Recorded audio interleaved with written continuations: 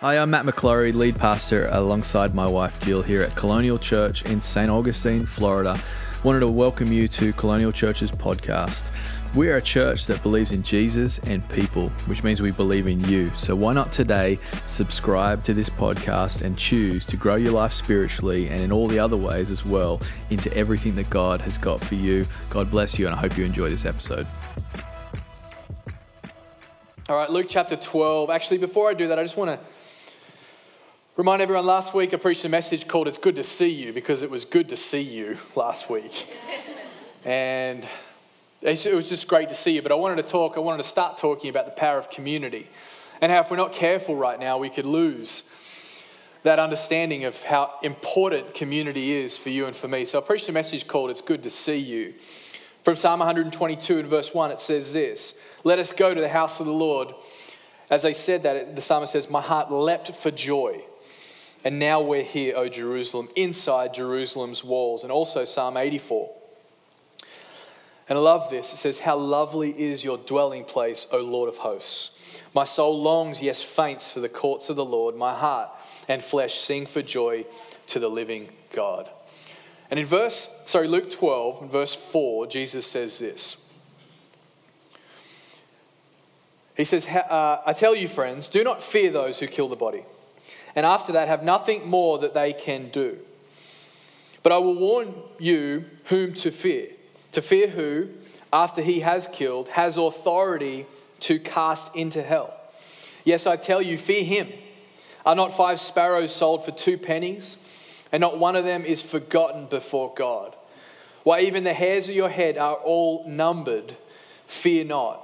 You are of more value than many sparrows." I want to preach a message today called It's Good to Know You. That's good. It's good to know you today. Would you pray with me? Lord, we love you. Thank you for the power of your word this morning, Lord. Thank you as we're gathering and beginning to gather back together as a church, Lord. Father, thank you that there's so much power in community, Lord. And Father, we just thank you for everything you're doing. We ask that you would bless this time, speak through your word, breathe life through your word to us. Help us to be better and be more of whatever you need us to be, Lord. So Father, we thank you for that, God, and we pray for Colonial kids right now, God. Thank you that you're building them up. You're charging them full of your Holy Spirit to be absolutely impactful in their world. In Jesus' name, can I get an amen in church this morning? Last week I spoke a message called It's Good to See You. My 3 encouragements were this: we were created for community. It's what we're created for. We're created for community, but community is actually where God's presence dwells. So it's not a waste of time. It's not like we gather together and it's just a social calendar event. No, it's actually God's choice, his preference, that when we gather as believers, he chooses to show up. That's his idea. It's not my idea. It's not like some preacher walked into a church one day and said, "Hey, God, can you show up in this meeting? That would be awesome." No, it's God's idea. Community. And community is where we're reminded of who we are in Christ. Community is the key. So it's good to see you. It's good to see you in church. It's good to see you on the live stream today. It's good to see you planted in the house of the Lord and flourishing in his courts. Why? Because community is so important. So last week it was good to see you. This week it's good to know you, because I want to speak today about what it means to know people, be in community and actually know people, but also be known by people. It's good to know you. See, it's one thing just to see a person, but it makes life all the more sweeter and more amazing when you actually know someone. It's good to know you. It's good to do life with you. Because here's the truth this morning is we can't do life alone. Seeing people and knowing people is actually what real community is all about. You know, being in community is actually vital for our health. It's actually really important for our vitality. Actual health. A friend of mine shared this recently, and I took a deeper dive into this. But they posted about this study, this Harvard study. It was a social science study that was done by Harvard. It was pretty extensive. It included 7,000 people over the course of 9 years. So first of all, 2 things. That's a really big amount of people to study and a long time. Okay? 7,000 participants over 9 years. And this is what the researchers found in this social science study. It said this: the most isolated people in that group were 3 times more likely to die than those with relational connections. 3 times more likely. People who are isolated versus connected. And it went on and said this: people who even had bad health habits such as smoking, poor eating habits, obesity, or alcohol use, but had strong social ties, lived significantly longer than people who had great health habits but were isolated. And my friend wrote this because he's a pretty funny guy. He said, so in other words, it's better to eat Twinkies with good friends than to eat broccoli alone.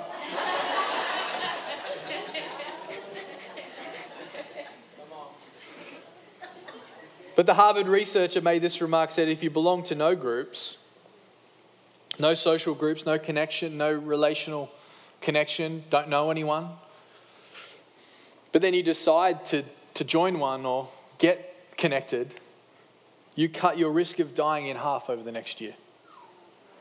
It's good to know you. And it's good to know people and be known. That's the bottom line, is you need me and I need you. We need each other in life. Community is not just a good idea, it is a God idea. Community in Jesus' name is a God-sized idea. And I don't know about you, but if God thinks it's good, I've kind of reached a point in my faith where I'm like, it must just be good. If God thinks it's good and He ordains it and He has blessed it, then I want whatever God thinks is like that. So I want to keep talking just for a moment about community in this time. And these might just be 2 reminders for you today, but I pray they'd go deep. And I believe this is also the word of the Lord for someone this morning. So I'm going to start here. Number 1 is this, and we have to start here, is this: God knows you. You should write that down today and stare at it on your page. And let it just remind you and flow over you today. And this is why we've got to come to church every week. This is why we've got to be in community of believers, because we need to be reminded of facts like this. God knows you. And just like last week where I said that it's actually God's choice to dwell in community of believers, that's what He does. It's exactly the same with this. So God, the God of the universe, is here right now. But the God of the universe who created the heavens and the earth, part of the Red Sea, the God that creates everything that we see, knows you personally. One-to-one. Over a table, picture sitting down, 2 people. God knows you intimately. And that's where we start. God knows you and God knows me. Let me show you a couple scriptures. Jeremiah 12 and verse 3. But you, O Lord, know me, you see me, and test my heart toward you. John chapter 10 and verse 27, Jesus confirms it for us. He says, my sheep hear my voice, look at it, and I know them, and they follow me. 1 Corinthians 13 and verse 12, for now we see in a mirror dimly, but then face to face. Now I know in part, then I shall know fully, even as I have been fully known. It's the greatest desire to know Him and be known by Him. To have that revelation today that God knows me. And He knows me because of this one truth today. He created me. I've been talking lately a little bit about, I don't know why, my sailboat engine just seems to be kind of, God uses pictures and parallels for me, and sort of like, I don't know why, but He just shows me things through the stuff that just is in my life. And the other day I was enjoying my Sabbath, which is every Saturday, and we Sabbath from Friday afternoon to Saturday afternoon as a family, and that's just our downtime, just spending time grateful, loving God, being in as a family, doing things that fill us up. And I was down on my sailboat, and I met my friend Sean down there, and we were going to do some maintenance and whatever, and I was just staring at this. We unpacked it all, because you can unpack it all, and I was just looking at this diesel engine, and I'm just like, this thing is incredible. I mean, it's not even that big. It's like this. It's like the size of a small box. But it's got thousands and thousands of little components and parts in it. There's everything. There's mixing elbows, there's heat exchangers, there's belts, there's parts for oil, there's parts for fuel, there's filters, there's all kinds of things. There's so many different parts. There's even a raw water pump. Like, what even is a raw water pump? I still haven't figured it out. But somehow raw water from the ocean, from the intercoastal, goes through my engine, passes through it all, through belts and all kinds of stuff and hoses, cools the engine down, and then leaves through an exhaust pipe. I still haven't worked it out yet. But I was sitting there, I was looking at my little diesel engine that I love so much. And I was thinking, my friend Sean, he knows a lot about these engines. But I was thinking, there's the person who would know the most about this engine is the one who actually invented it. The one who actually took this little elbow and connected it to this little part here and put the gasket over it and put the pump in there and said, you got to have the raw water over this side because if you have it over that side, it's going to mess with the fuel and that's not good. The person who actually invented it. Every single part, every single tiny little thing, every space, everything. And God showed me a picture like that. And he said, that's exactly how I am with your life. That's great. I invented it. I created it. I came up with it. Listen to me, friends. This is a word of the Lord for someone this morning, is He created you. He knows every single little thing and He knows how it all comes together. He knows how it all fits. He put it together Himself. You are His idea. God knows you. He invented you. He created you. No one, listen to me, knows you like He does. And you might be in here today and say, I know people. Some people know me. And I was thinking about that. I was like, I wonder who knows me the most. And that would be my beautiful wife of 13 years. She knows me pretty well. Like really well.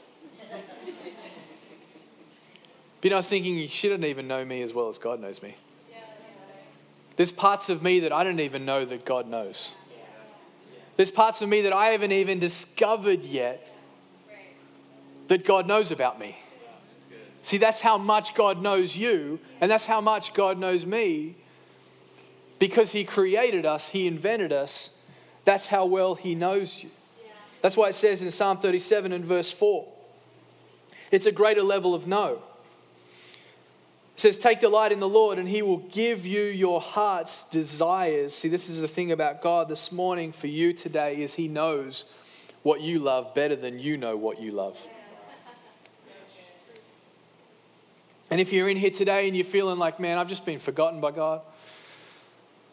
Maybe you've walked in here today and you're feeling like, I don't even know if God even checks in on me or has any idea about what's going on in my life. I'm in a struggle right now and I don't know if God's even aware of what's happening in my life. You've got to understand today, He's not only aware, He knows everything about what you're going through. He is intimately involved in the fabric of your life. That's why it says in Psalm 139, you probably know it, where David says, I'm fearfully and wonderfully made. Wonderful are your works. My soul knows it very well, but I want to read it to you in the Message. It says, oh yes, you shape me first inside and then out. You formed me in my mother's womb. I thank you, high God, your breathtaking body and soul. I am marvelously made. Some people need today just to preach that over yourself. I am marvelously made.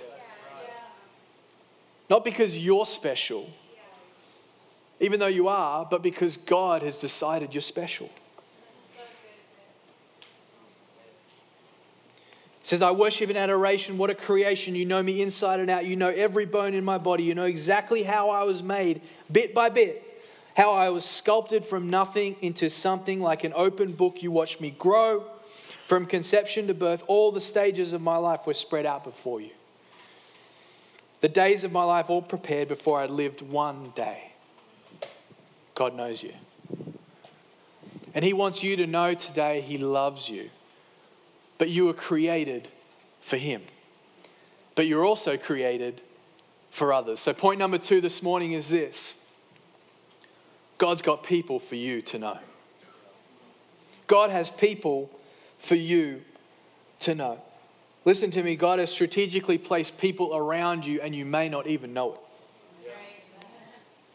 God has strategically placed people around you and you may not even know that they're there. Because here's the thing about the blessing of God. Sometimes in church we talk about Abraham's blessing. He's going to make me a blessing of many nations and I'm going to be a blessing. Unfortunately, what we do is we stop short of saying that's just for money or just for provision or just being able to provide for my family, which is all good and awesome things. But God's blessing on your life includes the people He wants to put in your life. The people He wants to strategically put around you. The people that He puts around you to bless you, to help you, to shape you, to form you, to be right there at that perfect time. This is how amazing God is. He puts one person in one place to say one word that will change everything for you. That's how detailed God is with the people in your life. That's why it's so important to be in community. This is why God cares about this stuff so much. Because God in His infinite wisdom has decided to use very human people when it comes to your life. God has people for you to know. I wonder today if you know people. I wonder today if you would recognize some of the people that God's put in your path. You know, Jill and I were reflecting on this the other day in previous seasons. We've had people in our lives and we were reflecting on how much of a blessing they were. But then today I look at the people that He strategically put in my life today, our life today, and I'm like, man, it's just like, I'm just as blessed today as I was then. Yeah. Amen. See, God uses people, and this is why community is so important. Because, friend, you cannot do life alone. And why would you want to? I've made it a thing of mine. This is just something that I decided a while back. I said, you know what, I'm just going to intentionally want to meet new people. You might think that's strange, but I just want you to think about it. Sometimes in life we get a little along and we think, I got Bob and I got John. I go play golf with Bob and John and, we swing the clubs, hit a few balls, it's all good. You're ripping yourself off.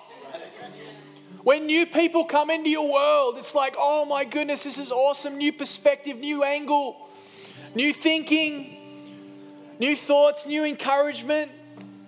I'm not saying you give up on Bob and John or whatever their names were.